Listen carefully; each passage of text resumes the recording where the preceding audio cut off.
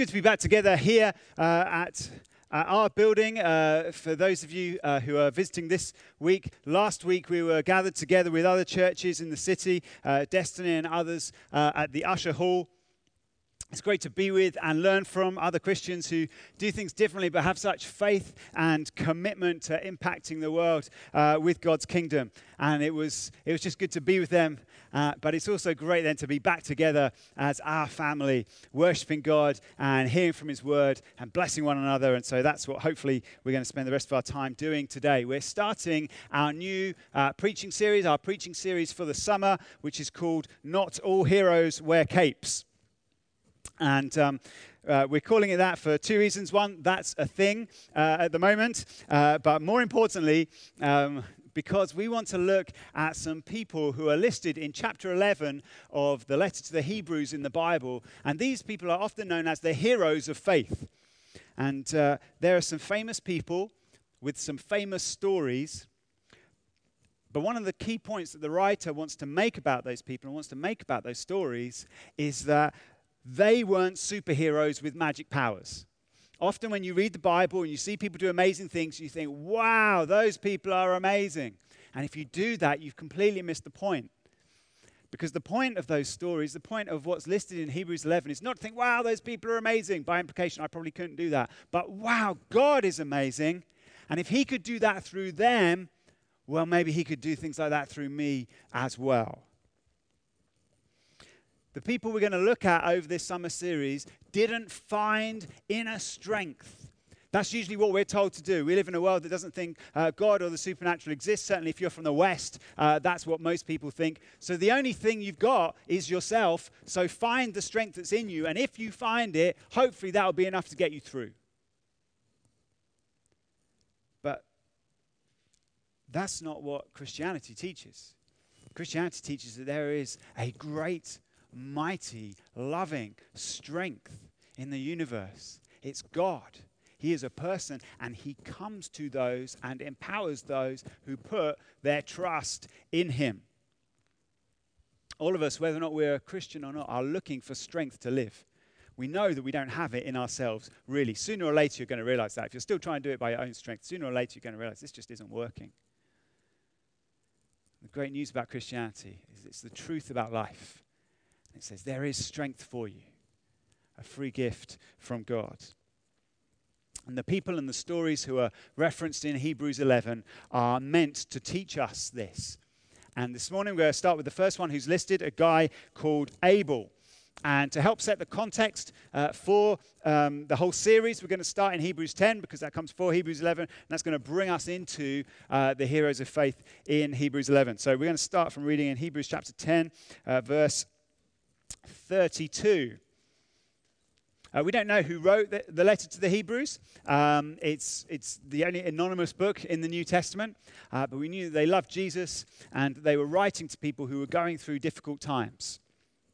And so this is what they say to them in Hebrews 10:32. But recall the former days when after you were enlightened, meaning after you became a Christian, you endured a hard struggle with sufferings, sometimes being publicly exposed to reproach and affliction, and sometimes being partners with those so treated. For you had compassion on those in prison, and you joyfully accepted the plundering of your property, since you knew that you yourselves had a better possession and an abiding one. Therefore, do not throw away your confidence, which has a great reward. For you have need of endurance, so that when you have done the will of God, you may receive what is promised. For yet a little while, and the coming one will come and will not delay. But my righteous one shall live by faith. And if he shrinks back, my soul has no pleasure in him. But we are not those who shrink back and are destroyed, but of those who have faith and preserve their souls. Now faith is the assurance of things hoped for, the conviction of things not seen. For by it the people of old received their commendation. By faith, we understand that the universe was created by the word of God, so that what is seen was not made out of things that are visible. By faith, Abel offered to God a more acceptable sacrifice than Cain, through which he was commended as righteous, God commending him by accepting his gifts. And through his faith, though he died, he still speaks. Now, I'm not going to assume that all of us here are familiar with the story of Cain and Abel. It's a pretty short one. But because I'm not sure that we'll all know it, I'm going to read it to you as well, because it's briefly in Genesis chapter 4, right early on, the beginning of the Bible. It says this: Now Adam knew Eve, his wife, and she conceived and bore Cain, saying, I've gotten a man with the help of the Lord. And again she bore his brother Abel. Now Abel was a keeper of sheep, and Cain a worker of the ground. In the course of time, Cain brought to the Lord an offering of the fruit of the ground, and Abel also brought of the firstborn of his flock and of their fat portions. And the Lord had regard for Abel and his offering, but for Cain and his offering he had no regard. So Cain was very angry, and his face fell. The Lord said to Cain, Why are you angry? Why is your face fallen? If you do well, will you not be accepted? And if you do not do well, sin is crouching at the door. Its desire is for you, but you must rule over it.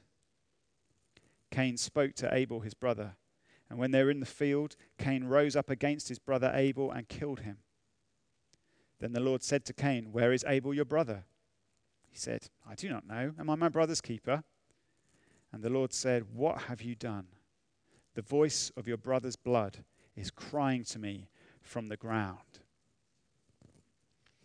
So this is the first story that the writer to the Hebrews thinks of when he's thinking of the heroes of faith chronologically through the Bible. This immediately comes to his mind. It's a brief story, it's a bloody story, but there are things for us to learn in it. And I want us to look at three things this morning. And I think one of them or other of them may feel particularly appropriate to you today. We're going to look at Abel's silence and his sacrifice and his suffering. Let's look at this silence, first of all. I think it's interesting that the first hero of faith that the writer mentions said nothing that was worth recording in the Bible. You read through Genesis 4 and you realize Abel doesn't say anything. We hear from God. We hear quite a lot from Cain. We don't actually hear anything from Abel. And this is unusual because Christianity is a very verbal religion. We believe that God spoke creation into being. It isn't just a metaphor. It's a way of understanding. It's how God created all things. We believe that this Bible, all of its words to us, it's not just a coincidence that we have words as Christians, but that God has spoken to us. These are his words to us. One of Jesus' names is that he is the Word of God. Preaching was a massive part of his ministry. He kept talking to people and saying things to them. And then he commissioned his followers to do the same. He said, tell everyone else what you've seen and what you've heard. And that is still a calling on Christians today. And when we gather, we do what we've done this morning, which is we follow the Bible's instructions to praise God and to encourage one another with words. We sing. We sometimes have spiritual gifts. We share news. We preach. We talk. All of these usage of words are an essential part of Christianity. They're what God's called us to do.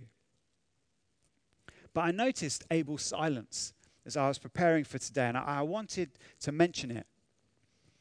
And the reason is I want you to know that if you are maybe serving quietly, you're giving secretly, you are being faithful in difficult things without making a big noise about it, you may not be heard by everyone.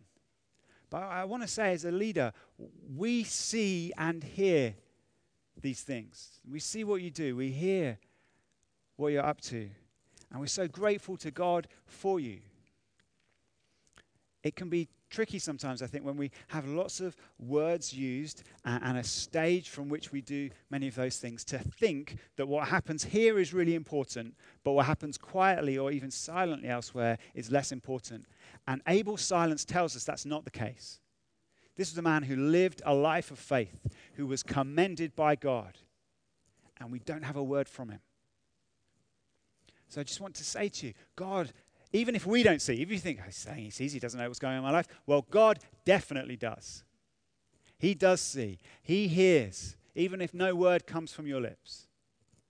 And he values it, and he loves you. Every deed that comes from faith, whatever the volume, pleases God. I want you to be encouraged by that. If you're just feeling discouraged, you're thinking, man, no one seems to know about this. I'm just going on with it. God says, no, I see. Now, though we don't have any of Abel's words, the author of Hebrews says that through his faith, he still speaks. So let's see how his sacrifice does that.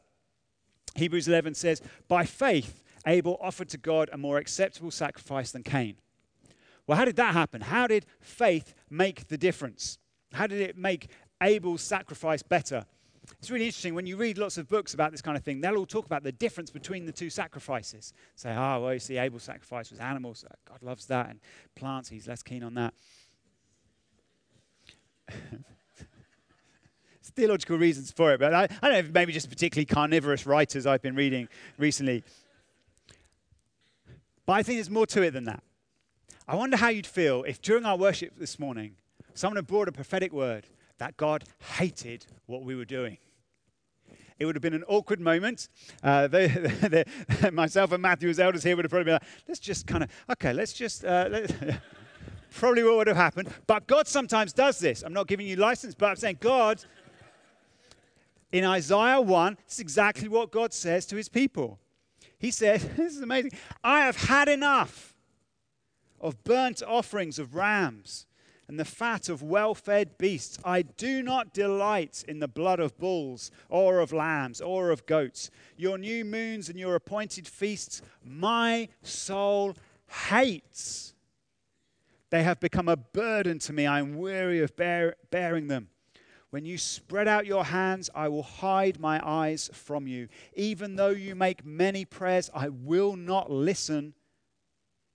Your hands are full of blood. Wash yourselves. Make yourselves clean. Remove the evil of your deeds from before my eyes. Cease to do evil. Learn to do good. Seek justice. Correct oppression. Bring justice to the fatherless. Plead the widow's cause. Psalm 51 tells us a similar thing.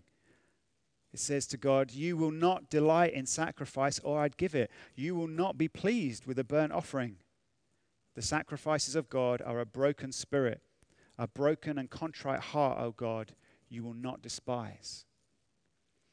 That's really interesting. David, who wrote Psalm 51, and Isaiah, they both lived at a time in which there was a sacrificial system amongst the people of God, which God had established. So this can be slightly confusing. People say, well, you told us to sacrifice all these animals. You told us to make these sacrifices, and now you're saying you don't like these sacrifices. Why? What is going on? Well, what David and Isaiah both realized was that what mattered was not what was being sacrificed, but the heart of the person who was making the sacrifice. That was the key thing. Were they grieving for the things that they had done wrong? Were they eager to love God? Were they keen to bless others? This is what's going on in the difference between Cain's and Abel's sacrifices. The reason God preferred Abel's sacrifice to Cain's wasn't because of what he brought, but because of how he brought it.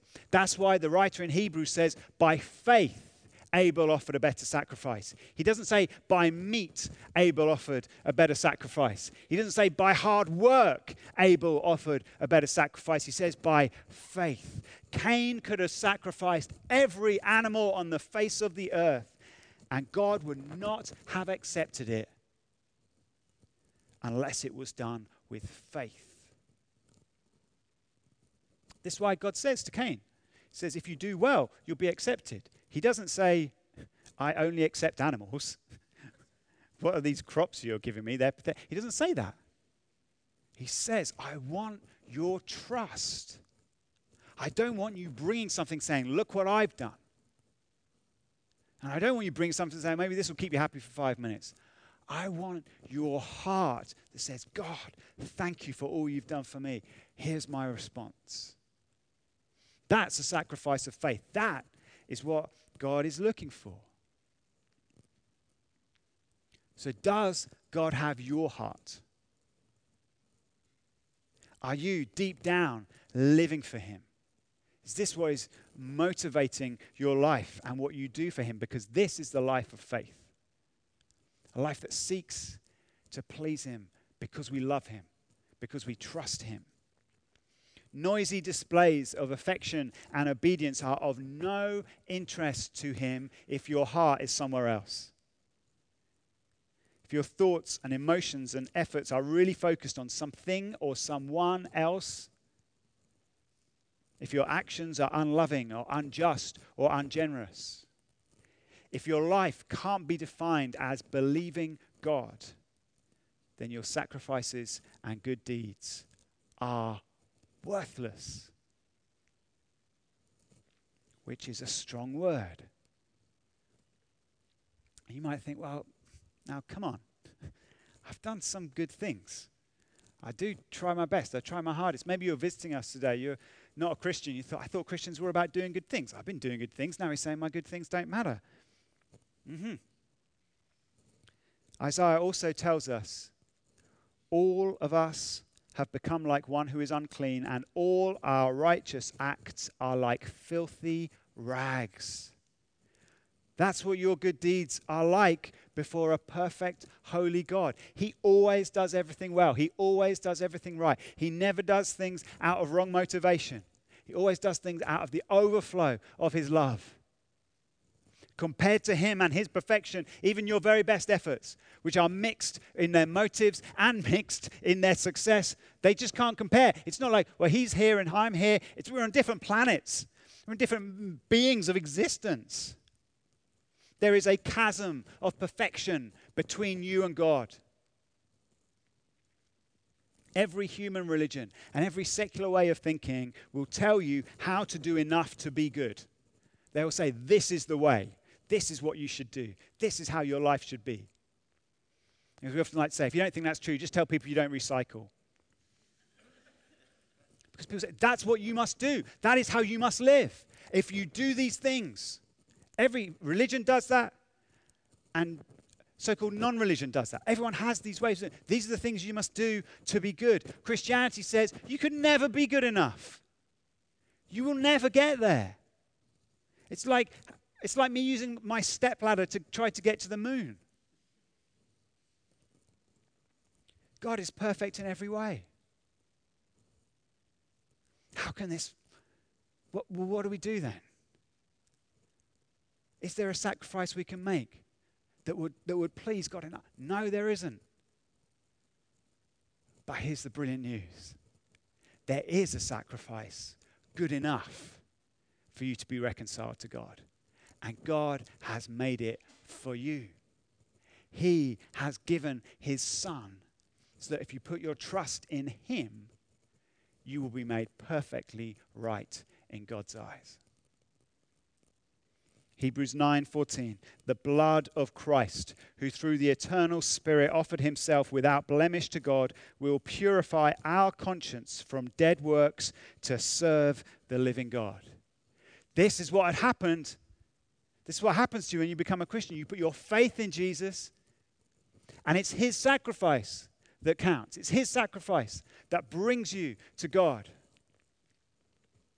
Abel's sacrifice of an innocent animal points us to God's sacrifice of his innocent Son.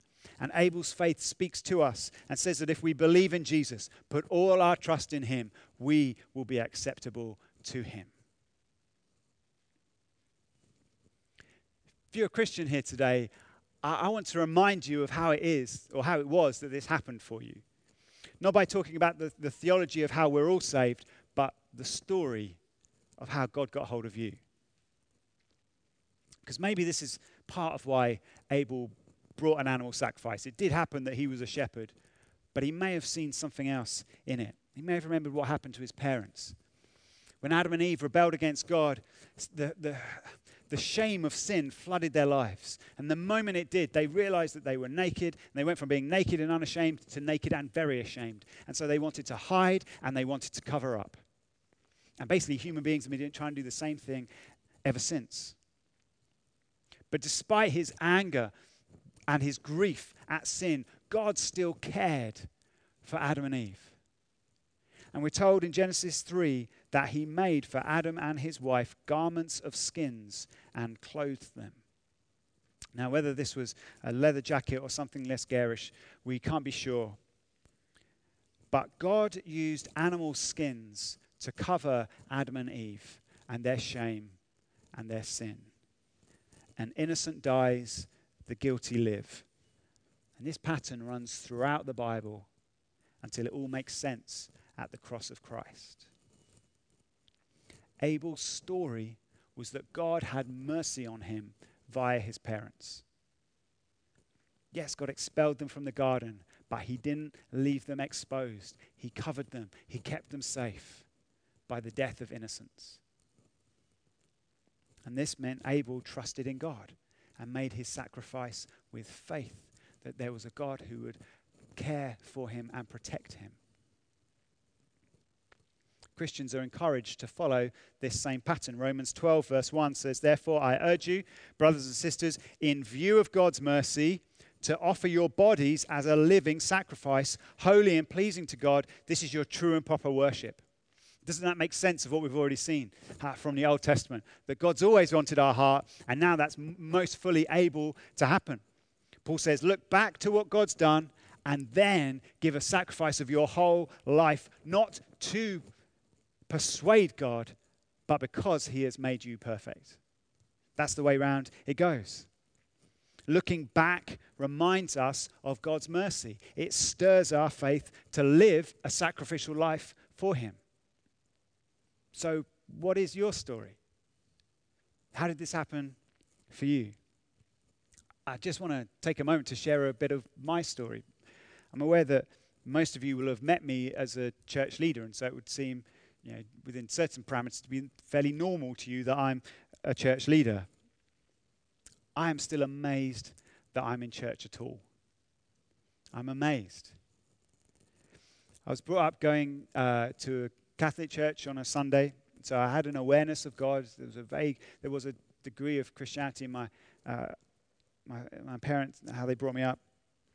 But I was moving into that typical teenage drift where the church isn't speaking, and to be honest, teenagers aren't listening. And thousands of young people have left the church and left the faith at that moment, and I have no doubt that I would have been amongst them. But around this time, I was moved to a new school. I didn't want to go to it, but my parents were like, that's the school you're going to. And so I went there and really struggled to make any friends. And so my mum arranged a meeting with my form tutor to say, look, he needs some friends, and he needs help, clearly. And my form tutor said, well, there's a couple of boys in the class. I don't think you've spoken to them yet. I think you get on well with them. Their names were John and Tom. And so the next day I went and sat next to them, and we became friends really, really quickly.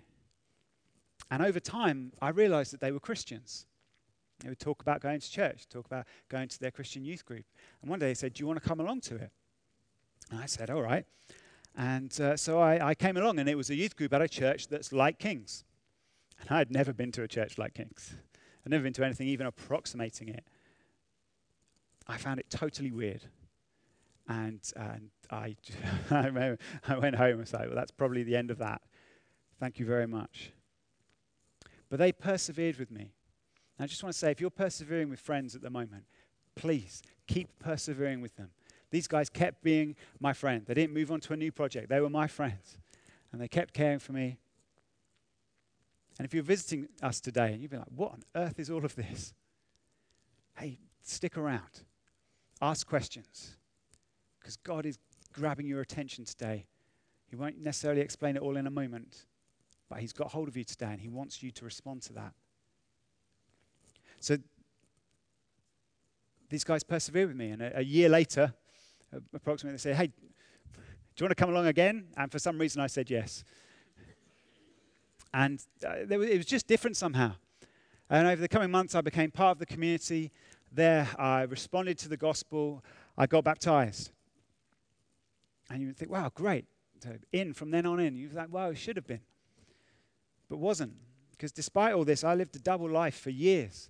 I lived one way on a Sunday and a really different way the rest of the week. And we've seen today from God's word how he absolutely hates that. And I thought it was fine. But in his mercy, one summer, the summer before my final year at university, he grabbed hold of me, It's the way I always think about it. There's no other way to explain it. He grabbed hold of me. And through the love of some of my church friends who I hadn't been spending very much time with at all, but they were there for me at the moment. And then through reading the Bible for myself, which I'd never really done, and then he spoke to me dramatically. Through that, I suddenly realized that he really was real, and I really did have to give my whole life to him, and he gripped hold of my heart, and I've never let go since. Now, there's much more that can be said about that story, just as your story could be summarized, but also it's the product of years and years. But there is more than enough mercy just in what I've said to be getting on with. There's more than enough mercy for when Paul to say, in view of God's mercy, me to say, yes, amen. And the same is true for you. What's your story? How has God shown you mercy? Maybe you haven't told yourself that story for a while. Maybe you've just been very aware of what's happening in the present. Maybe you're thinking about what's going to happen next. And the past, like, yeah, but this is what's really going on. And actually the Bible says, don't forget that. Keep living in view of God's mercy. Maybe you need to remind yourself of it today. Who was that person? When was that moment? Where did you go? Isn't it funny how you can't really explain it? How suddenly one day it made sense. Suddenly one day you knew God was real. Suddenly one day, despite all your sin, all your mess, all your stupidity, God had mercy on you. If you haven't told yourself this for a while, if you're not feeling aware of it very much, it will make your times with God more formulaic. It will make your witnessing to others less frequent. It will make your attending church and serving a matter of obligation rather than joy. And it will make the sacrifices that God does call you to make less faith-fueled. Today's an opportunity for your faith to grow again, for God to stir it up again. Because when I review God's mercy in my life, I'm so thrilled that he has been merciful, and I love him more, and I'm amazed more. And then when it does come to needing to make sacrifices, not to please him, but because he's done all this for me, I'm there. I want to. This is what matters to God. Not the sacrifice that we're making, but the faith that we're making it with. It's a bit weird, isn't it, in a preach that I've chose to title myself, Abel's Sacrifice. And in the section that is even then called Abel's Sacrifice, I haven't really talked about what you should sacrifice. And I'm going to stay like that. Because I want you to get the point that it's not what you do, it is the heart with which you do it. It is by faith that Abel offered a pleasing sacrifice to God. Final thing, Abel's suffering. When Christians tell you that God has a good plan for your life, they don't usually mean persecution, suffering, and an early death.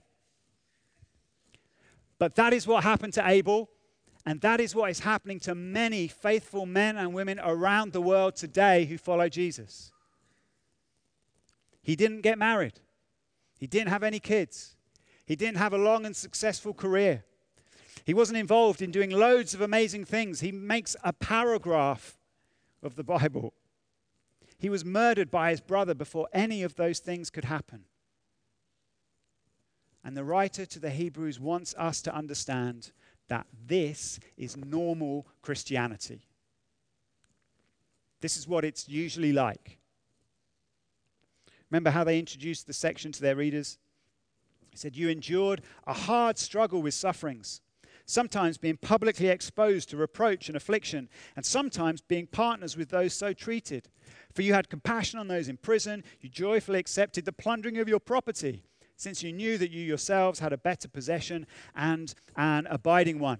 And he doesn't then say, but don't worry, those days are over. And from now on, it's all going to be good. He doesn't say that at all. He's like, that's what it's like. And Abel's suffering, I think that's one of the reasons he chooses Abel first. It's because Abel's suffering teaches all of us to expect something similar. Those of us who are brought up in nations with a Christian heritage tend to think of suffering as the exception rather than the norm. That just isn't how Jesus sees it. John 15, he says, if the world, and when he says the world, he means the people and the systems who are opposed to God. He says, if the world hates you, know that it's hated me before it hated you. If you were of the world would love you as its own. But because you're not of the world, but I chose you out of the world, therefore the world hates you. Remember the word that I said to you, a servant is not greater than his master. If they persecuted me, they will also persecute you. Whether it's ridicule, peer pressure, social or physical intimidation, the loss of respect or jobs or life, whatever it may be, God's people will suffer whilst they live in a world that's opposed to God and they live for him. It will happen. So how should we respond? What does faith look like when we're suffering? Well, two things. Firstly, briefly, we can cry out to God for justice. Abel's blood is said to do that. In Genesis 4, God says to Cain, the voice of your brother's blood is crying to me from the ground. That's the only thing we hear Abel say. His blood speaks and says, this was not right. And it's right that we hear that and feel it and respond to it. Some of you are involved in working with situations where injustice is being done, and you're right to respond to it. But all of us are called to cry out against it. Deb and I give to Open Doors, which is a charity that works with persecuted Christians around the world and advocates for them as well. And so by our giving, we're crying out. They also produce a monthly prayer diary, which I've been using to pray to God to bring justice. It's just short little things for each day. And so I can say, yes, Lord, there, would you bring your justice? Would you bring peace? Would you protect your people? Because it's not enough to say, well, suffering happens, therefore it's going to happen, oh well. No, it happens, but it shouldn't. So we cry out for justice and we play our part in trying to make sure that it doesn't happen. But what I'm going to focus on is what the writer to the Hebrews focuses on. And they encourage us to have joy and confidence while suffering. Which is what you knew I was going to say. You're like, of course, that's what happens when we suffer, isn't it? We're to have joy and confidence. Well, in case you think that's ridiculous, in case you think, well, he must have a really lovely life if he's able to say that, Jesus says it. So it's not me saying it, it's Jesus. Luke 6, blessed are you when people hate you and when they exclude you and revile you and spurn your name as evil on account of the Son of Man. Not on your account, on the account of the Son of Man. So you don't need to create this problem. Jesus will do it for you, yeah? Sometimes I feel like Christians create the problem. They say, it's persecution. You're like, no, it's you. But if you make it about Jesus, then this is going to happen. Listen to what he says. Rejoice in that day. Rejoice in that day and leap for joy. For behold, your reward is great in heaven, for so their fathers did to the prophets. Some people who Jesus says that are shackled down to the ground because of him and cannot move because of him. And he says, leap for joy. How is it possible to think this way? Because faith is believing in God. And believing God. And faith believes God when he says that he will bring justice for all. There is an appointed day when every injustice will finally be dealt with. God will do it. And moreover, he has promised that he has an eternal paradise for those who trust in him, which is of far greater consolation than any loss we presently experience. It's not just like this will even it out. It's like this will explode the scales if you're trying to compare these two things. Now, of course, no one's going to like having their property plundered by rioting mobs, but faith sees moments like that as just another sign that this world is passing away and a better, more abiding one is coming, and it's there for those who put their trust in Jesus. That's what happens in the moment. That's how faith transforms our response to suffering. Abel's name means mist or vapor. It means here today, gone tomorrow. And that was his life. But that's the life of all of us eventually. This life is fragile. This life is brief. For a Christian, that's fine. Most of us don't really live that way because you do have to get through the day. But this is the truth of the matter. Our lives could go tomorrow. It's okay. People can destroy what was going to be lost at some point anyway. But they cannot take from a Christian what God has given to them forever. In Christianity, death is followed by resurrection. Weeping is always followed by rejoicing. Maybe that will be in the next life. But it will be for those who put their trust in Jesus.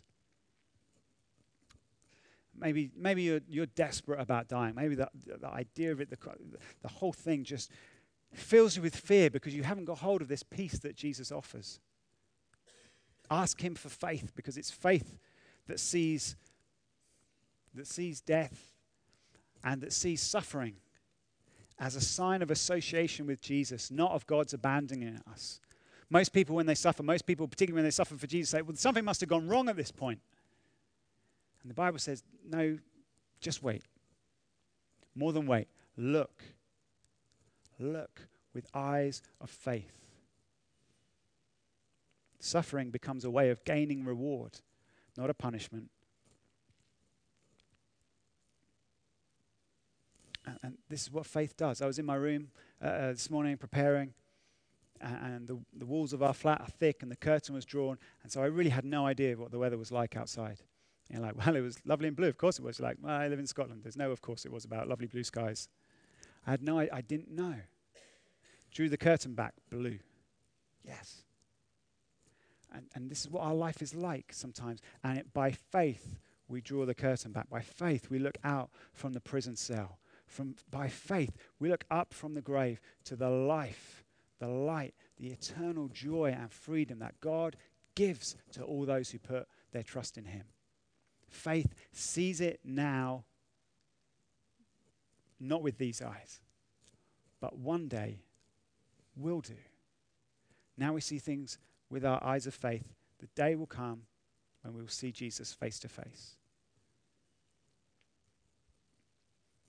When we believe this and shape our lives around this, we will be able to endure whatever it is that we're currently going through. Abel did this, and by God's grace, you can too. So we've looked at Abel's silence and his sacrifice and his suffering. I wonder which of those God was wanting to put on your heart today, speak to you about today. His brief story tells us that faith in Jesus doesn't have to be loud, but it does need to be sincere. It reminds us that Jesus sacrificed himself for us. That's the only sacrifice we need. Our sacrifices don't add to that. It's not Jesus plus us. Everything we do, everything we give is a response, not a cause. And Abel's story shows us that faith will cause us problems in this life, but will also bring us into eternity with Jesus. The last thing the Bible says about Abel is in Hebrews 12:24. It says, the blood of Jesus speaks a better word than the blood of Abel. Because the blood of Abel rightly cries out for justice. But if justice was rightly done to us, none of us could stand.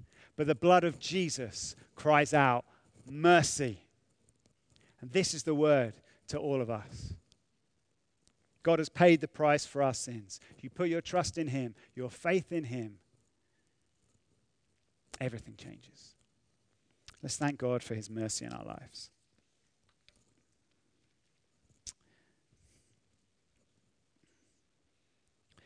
Lord Jesus, we're going to spend this summer looking at these people. We're going to call them heroes of faith.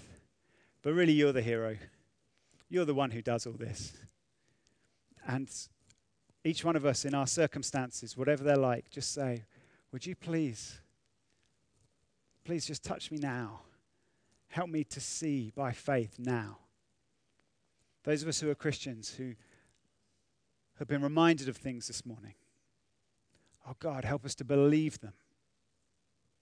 Right now, say, it was about the silence, it was about the sacrifice, it was about the suffering. Help me, God, have faith right now. Just whichever of those was, you can say, God, I'm asking you, help me to have faith for that. Maybe you're here, not yet a believer. That's the word. And God is speaking to you today, saying, I want you to take that step of faith. I want you to start trusting in me. It means letting go of your old life, putting all your hope in me instead. If that's you, maybe have a word with me or someone who's brought you here today afterwards. Lord, we thank you, you're a great God. We thank you that by faith we get hold of all your goodness. Bless us today, Lord. Amen.